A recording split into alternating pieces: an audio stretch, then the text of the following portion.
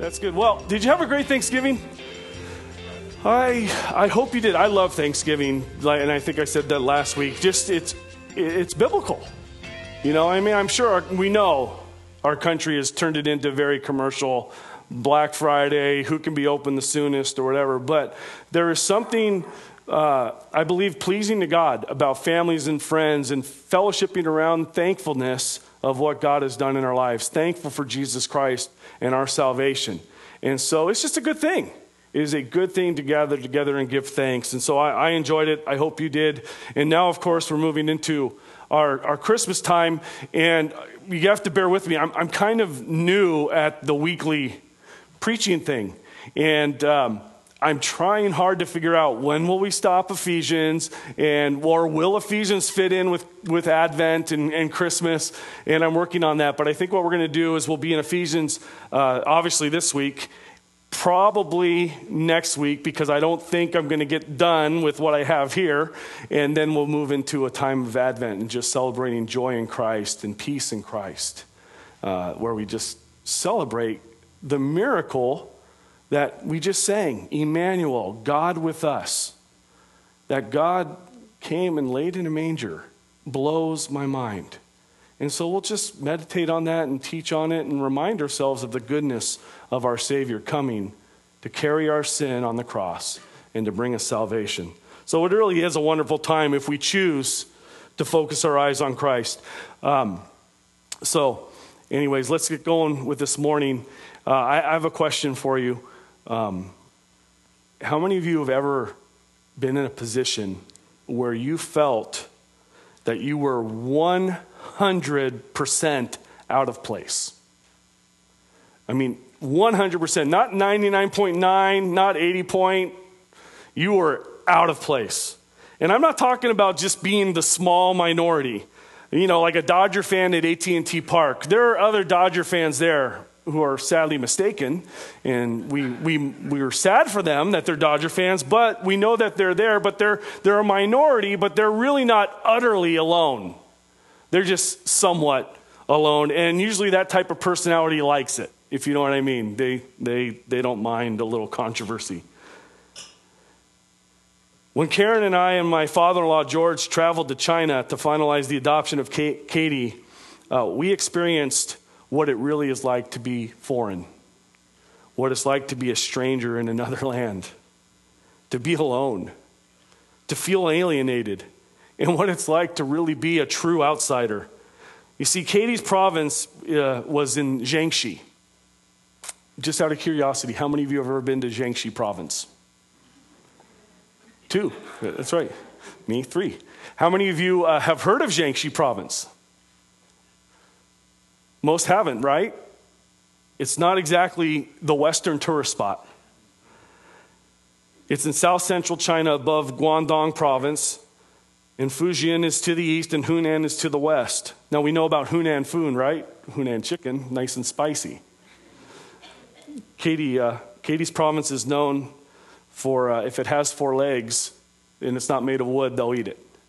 And that's true. They told us that, our tour guide. But when Westerners travel to China, they're usually going to Shenzhen, Guangzhou, Beijing, Shanghai, the large cities that we know about. And they're common business destinations and tourist destinations. Mel, you know about business destinations, don't you? He's traveled there quite often. And Jiangxi and its capital is Nanchang. And they're not typical Western, as I've said. But as business grows, there's more and more Europeans and Americans traveling there. But it is not really a common spot for Westerners to travel. So we flew into Guangzhou.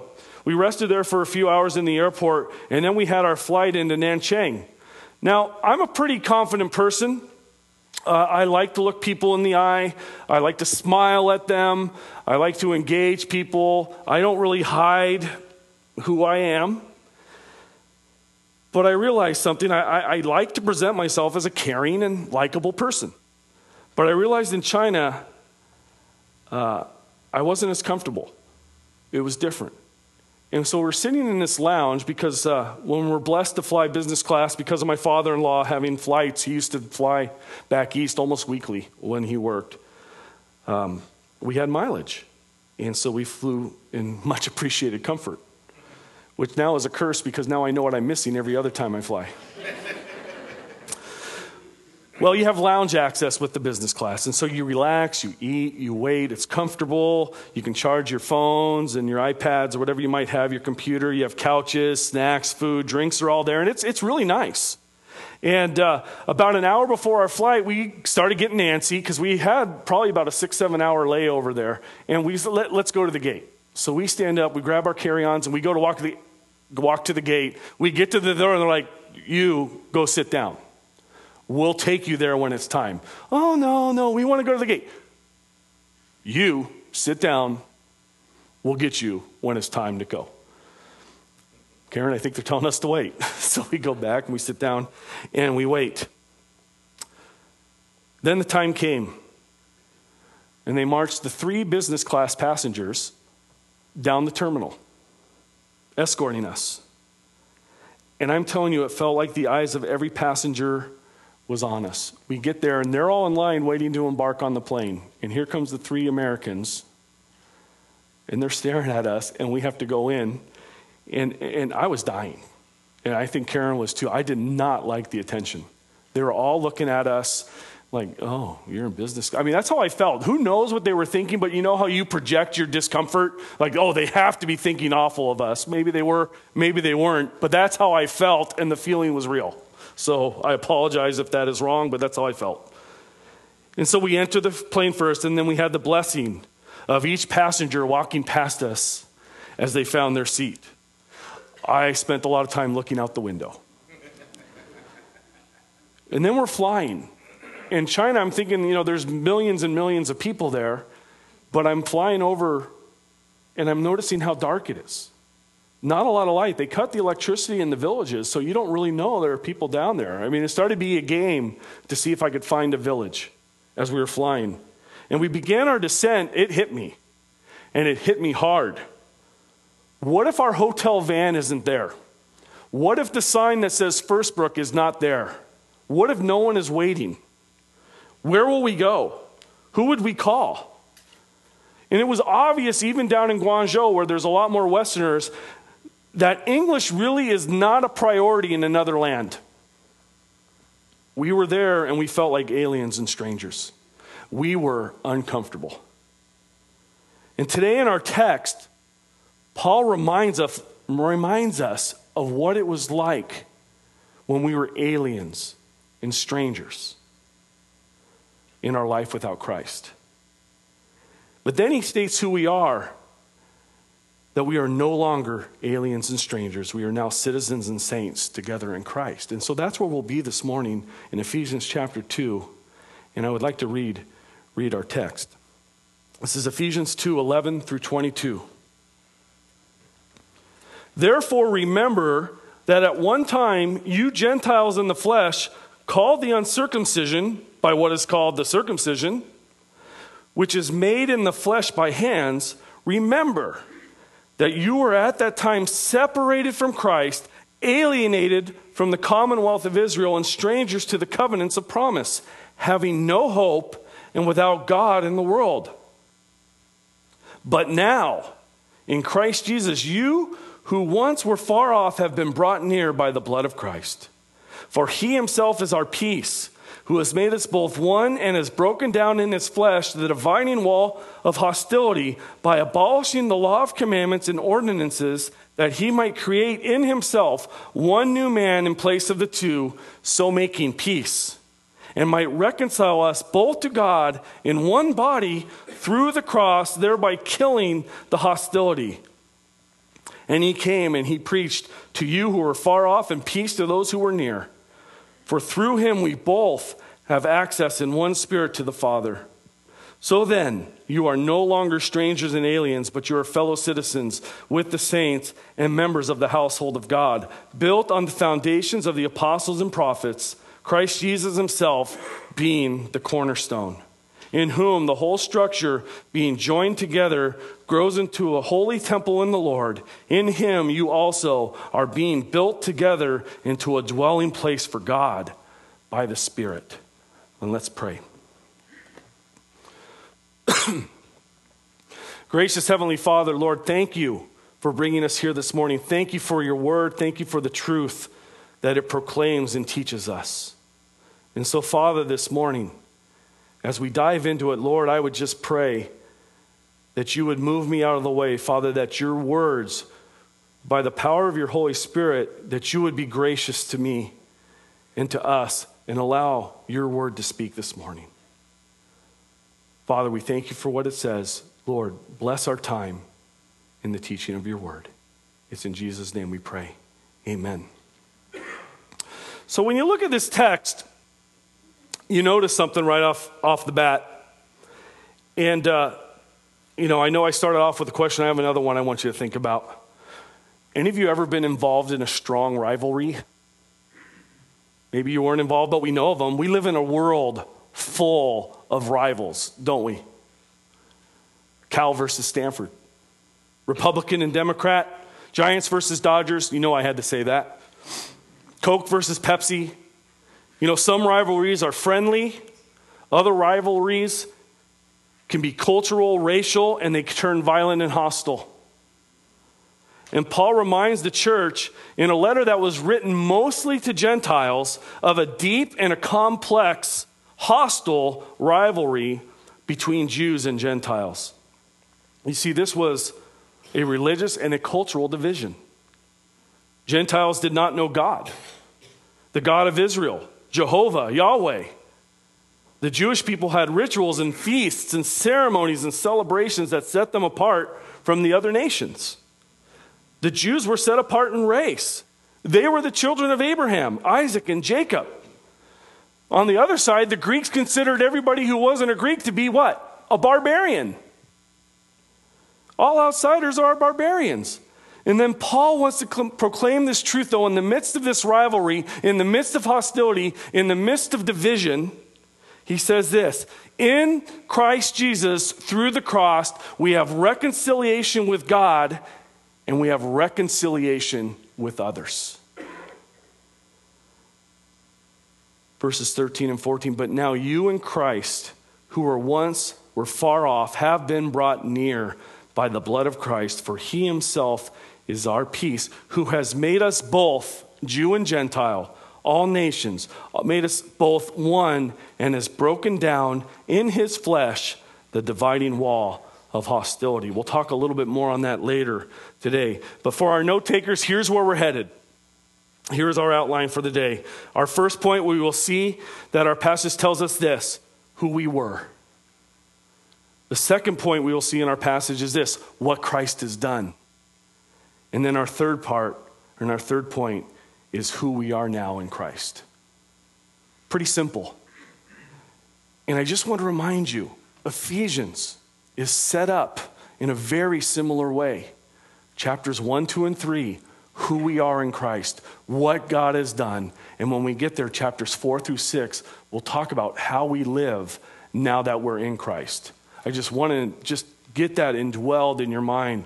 Have it be there fresh, because it is so rich what God has done.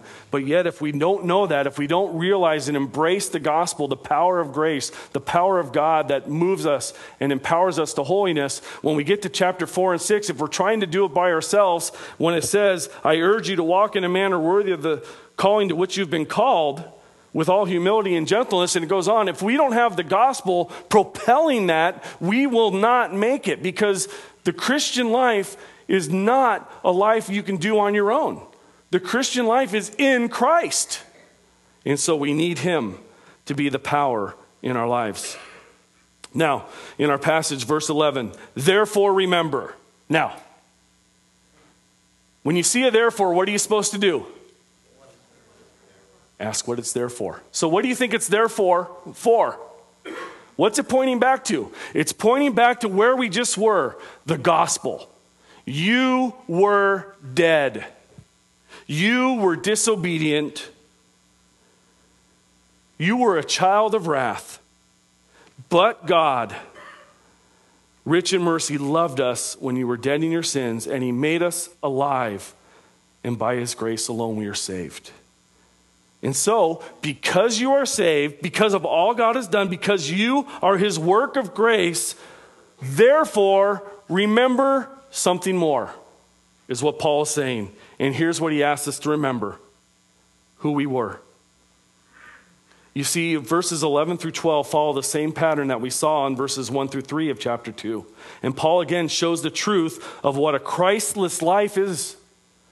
Life without Christ is dark. Life without Christ is hopeless. I mean, think about today. What if I said, I can't even say that, but imagine your life without Christ. A child of God, that's horror. That's hellish to be without Christ. Christ is our life, and if we didn't have Christ, in the believer we go, I'd rather have Jesus than anything. It's a song that we sing. And Paul here is saying, life without Christ is dark and it's hopeless. And let's read, as Paul says, who we once were. Look at 11 and 12. Therefore remember that at one time you Gentiles in the flesh, called the uncircumcision by what is called the circumcision, which is made in the flesh by hands, remember that you were at that time separated from Christ, alienated from the commonwealth of Israel, and strangers to the covenants of promise, having no hope and without God in the world.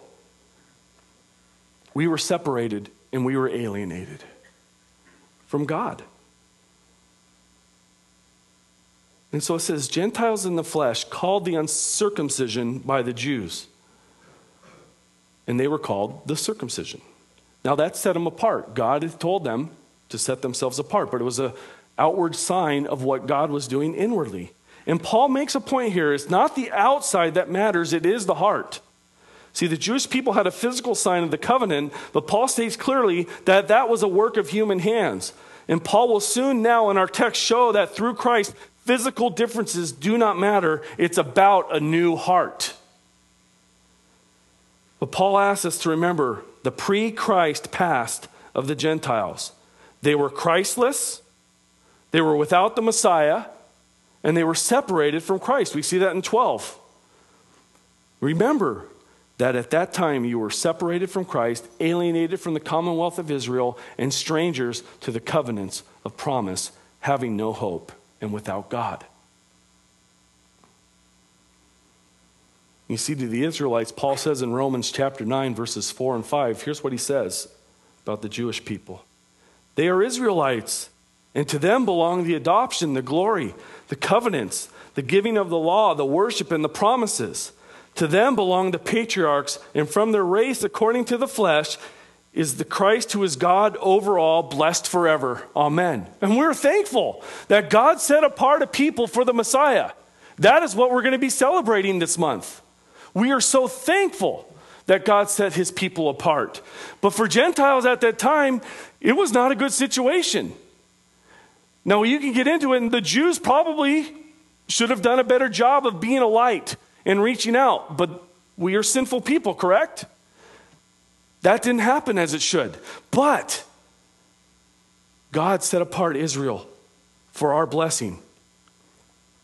And while it is true that some Jews were and still are separated from Christ, they were told in their scriptures of Christ the Messiah. They had a hope. We just sang, O come, Emmanuel. Now we sing I like to add on the end, because God is here with us. But can you imagine a time when you were waiting for salvation to come? Waiting for the Messiah. Oh, come and ransom us. They knew a Savior needed to come. But Gentiles were foreign to these teachings. The Gentiles were separate and separated from Christ and separated from God. So you see why Paul said, therefore, pointing back to our salvation in Christ, it's a horror to be separated from Christ. The Gentiles were foreigners or aliens, excluded from the citizenship of Israel, strangers to God's promises and covenants. But the Israelites, they were God's covenant people, a promised people of God. We know the promises God promised, right? To the people of Israel and to Abraham. What did he say to them in Genesis 15, 7 through 21, if you want to jot that down and look at it later? He promised the land to Abraham and to his offspring. In Genesis 17, 1 through 21, you have the covenant of circumcision, but God says that I will set them apart to be a great and blessed nation. And it's an everlasting covenant. And the promise is going to pass on to Isaac. And again, the land of Canaan is promised to the people. In Genesis 26, 2-5, God reaffirms the covenant to Isaac.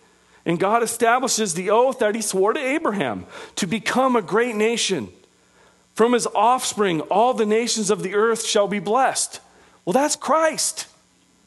And are we blessed today? I am thankful for God's plan. You see, Israel as a nation was under God. They were God's people. They were his nation, his chosen. And to be outside of Israel, you were a foreigner. Look at verses 19 of chapter 2. We'll be there a little bit more. But so then you are no longer strangers and aliens, but you are fellow citizens with the saints and members of the household of God.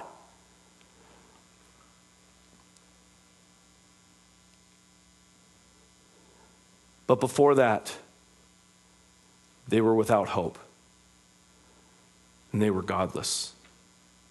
You ever felt hopeless? I would recommend not nodding your head per se. Just think about that though. I know I felt times where hope seemed a long, long ways away. Sometimes we struggle in dark times, don't we?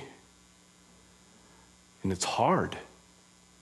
Even as your pastor, I will tell you, sometimes it is so hard to keep your eyes on Jesus because the darkness just feels overwhelming sometimes, and sometimes hope seems so fleeting.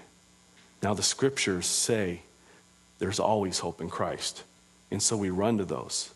But there are times it is difficult, and hopelessness is one of the worst situations to be in. And then can you imagine being godless?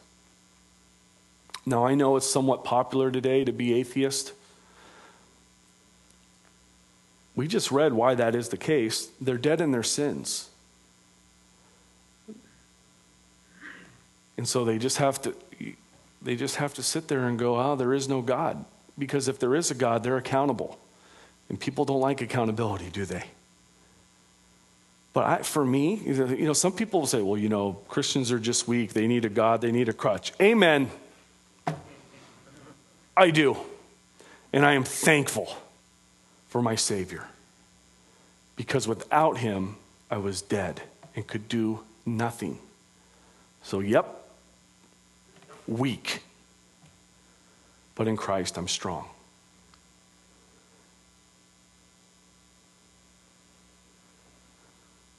So the Gentiles did not have the hope of a Messiah. They did not have the hope that was given in the Word of God that a Savior was coming, that rescue was coming. No hope. They were on their own. And so what did they do? They turned to themselves and to idols. Turn to Romans 1. Let's look at the person who wants to ignore God, the one without hope. Look at verses 18 through 23.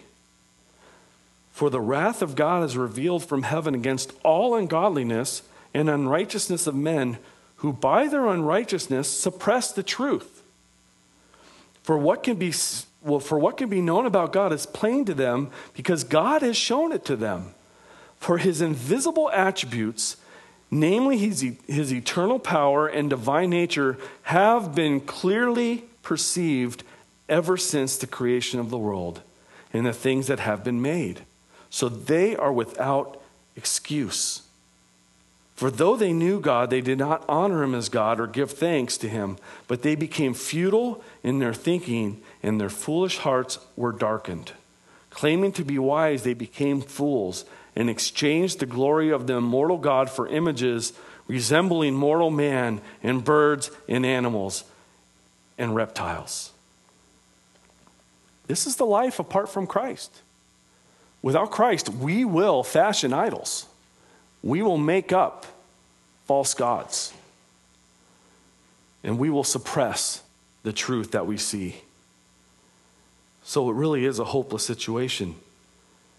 If you do not know God, you do not have hope. And so we must remember this, Paul is saying. Remember this fact that we too were at one time separated from Christ and his people. And seeing all that God has done now moves us to praise and thanksgiving. We should live in tremendous gratitude for all God has done for us through Jesus Christ.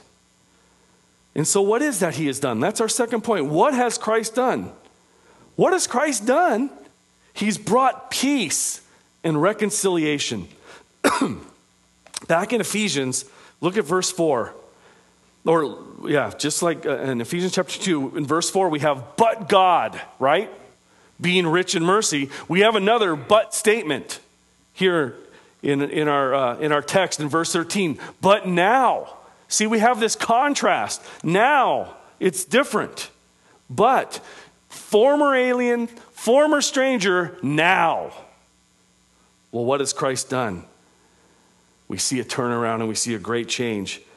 But now you who were once far off have been brought near by the blood of Christ. For he himself is our peace, who has made us both one, and has broken down in his flesh the dividing wall of hostility by abolishing the law of commandments and ordinances, that he might create in himself one new man in place of the two, so making peace, and might reconcile us both to God in one body through the cross, thereby killing the hostility. And he came and he preached peace to you who were far off and peace to those who were near. For through him we both have access in one spirit to the Father. Christ brings peace and reconciliation to all men, all nations. And this was done on the cross. It's a Christmas passage, isn't it? Peace on earth. Peace to men. Isn't that what the angels proclaimed? Glad tidings of great joy. A Savior is born. Reconciliation. Peace. See, Jesus did not stay a little baby. He grew. He lived a perfect life. He came to die. And he came to die for you and me. Why? Because he knew without him doing that, there would be no peace. He brought peace.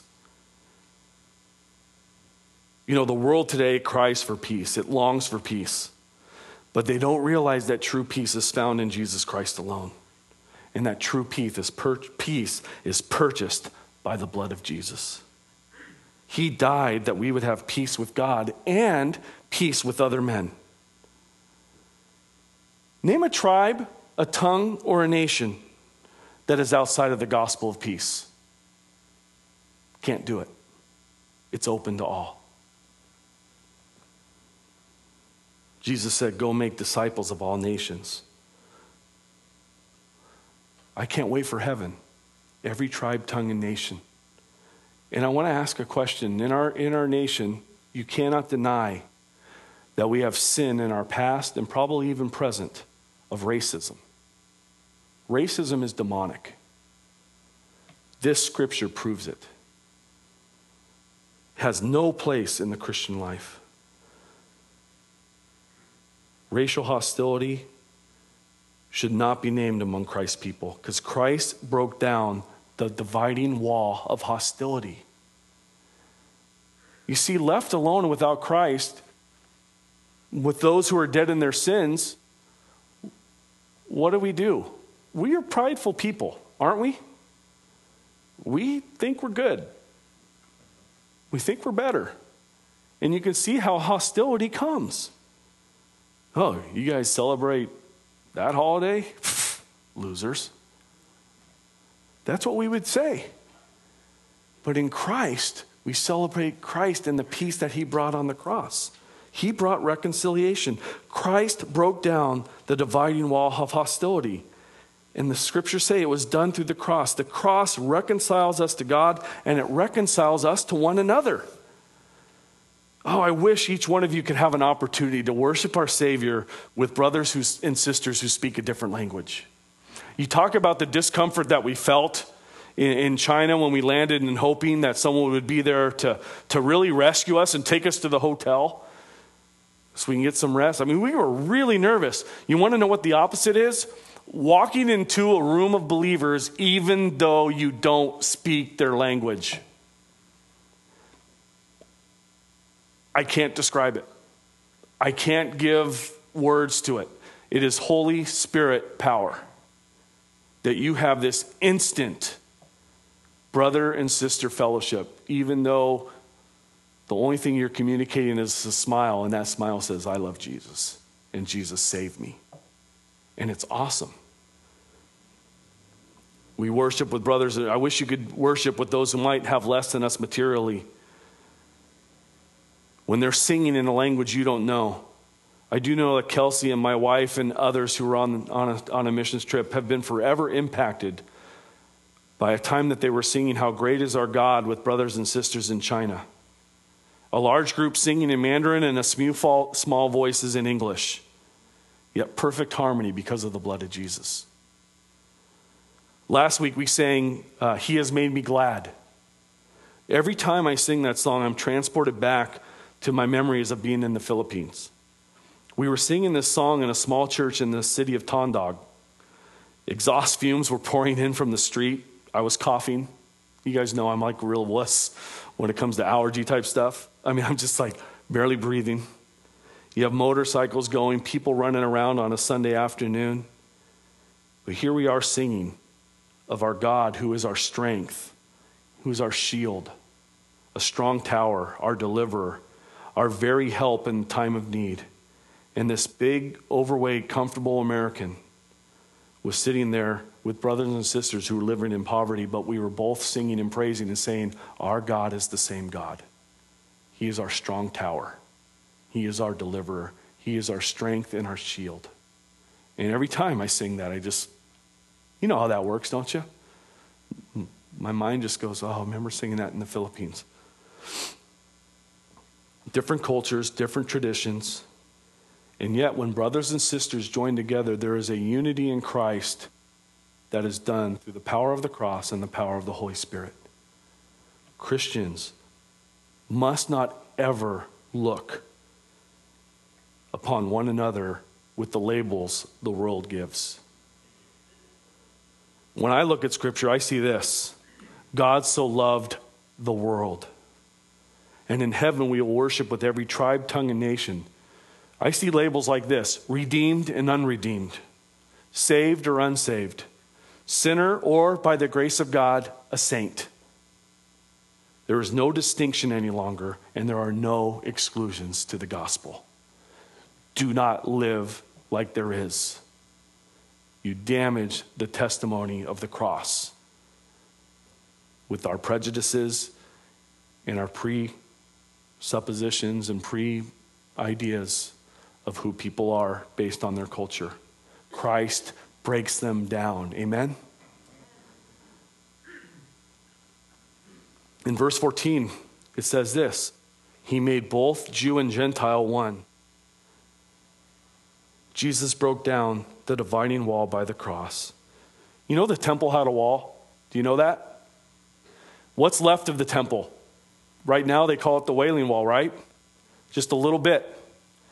But in AD 70, that temple was torn down. It was taken over and boom, it was leveled.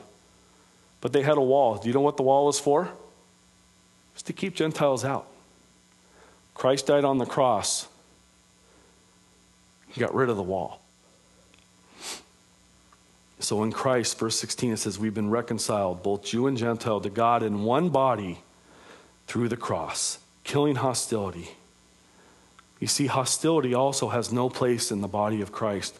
Forgiveness and grace must reign in his people. We must be people who forgive.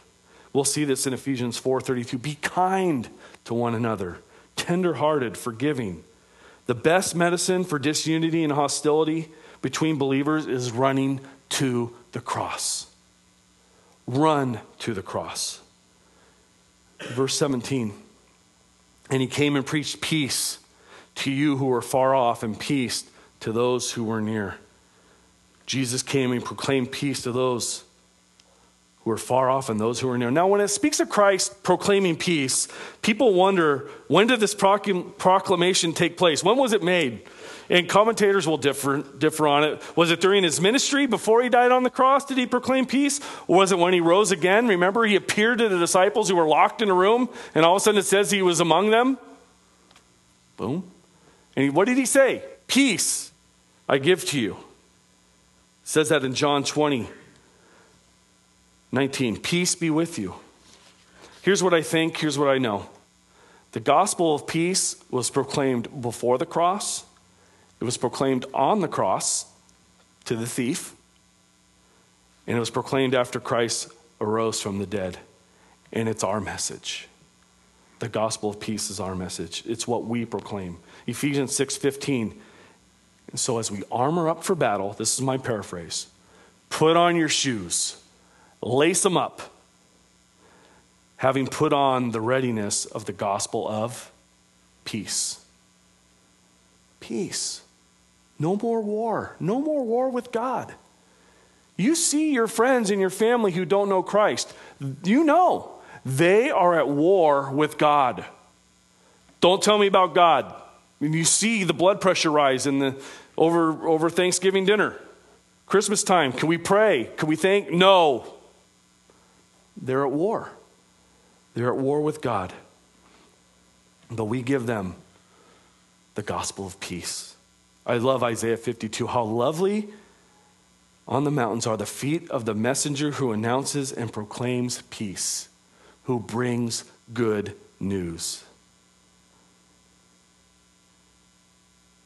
Verse 18, we see, in Christ all men have access in one spirit to the Father. We all have access to God, so we need to take advantage of this. Isn't that amazing? We have access to God. How do we have access to God as believers? Prayer.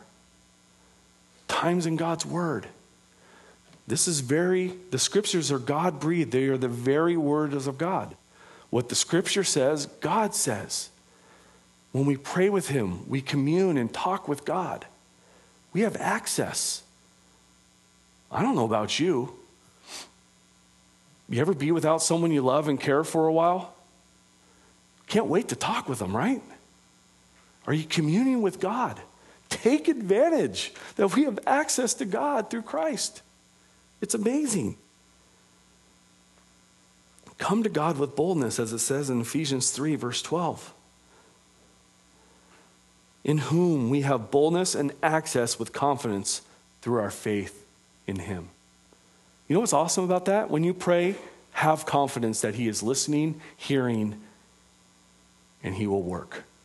Have confidence in God. So Jesus is our peace. This is the church. We're one body. We're one body in Christ. We are God's people.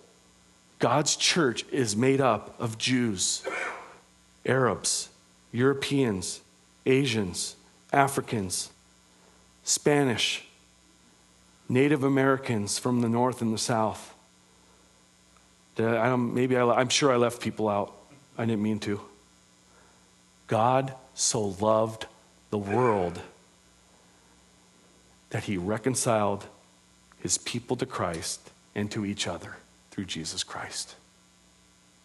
Awesome. Now this passage is rich and we hardly scratched the surface. Just really understand this.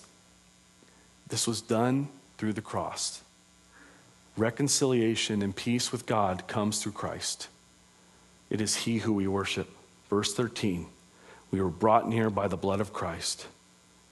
Verse 14, broken down in his flesh, it says. That's Jesus' death. Verse 16, reconciled through the cross. You know, sometimes I think when we sing about the blood, it's a little, I don't know, you know. Christians are singing about blood. What can wash away my sins? Nothing but the blood of Jesus. Any of you ever get a bloody nose and it gets on your new shirt? That's a stain. Yet the scriptures are saying blood washes me clean. Yes. Without the shedding of blood, there is no forgiveness of sins. So Jesus came and shed his blood for us. Peace comes to us through the violence of the cross. The song that we sing, it was my sin that held him there until it was accomplished. It was for me Jesus died. It was for you Jesus died. Well, we'll pick up next Sunday on point 3. It's just too good to rush through. But allow this just this week. Think about who you were when you had hostility with God. And think about the peace we now have in Christ. And be thankful for it. May it fuel your worship this week. Let it be the fuel in your time in God's word, in your small groups, in your community groups. Realize the blessings you have in Christ. And then come back next Sunday. And we'll continue on in our passage. Let's pray.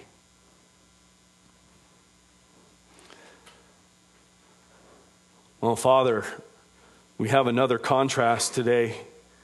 Like we've been seeing, we were dead in our sins, but you made us alive. And today we saw that we were separated from you. We were aliens and strangers and hostile. And we see that through Jesus Christ and the cross, we now have reconciliation with you. We have peace with God. Father, may that amaze us. Father, as we move into this time of Advent, as we prepare for Christmas, there are so many things that distract us, that turn our eyes away from really what we should be celebrating, and that is that we have peace with God through Christ.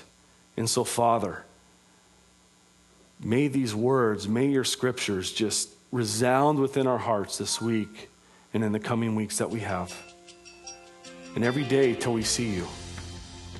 Father, may we be thankful that we have peace with you through Christ. We are so thankful. It's in Jesus' name we pray. Amen.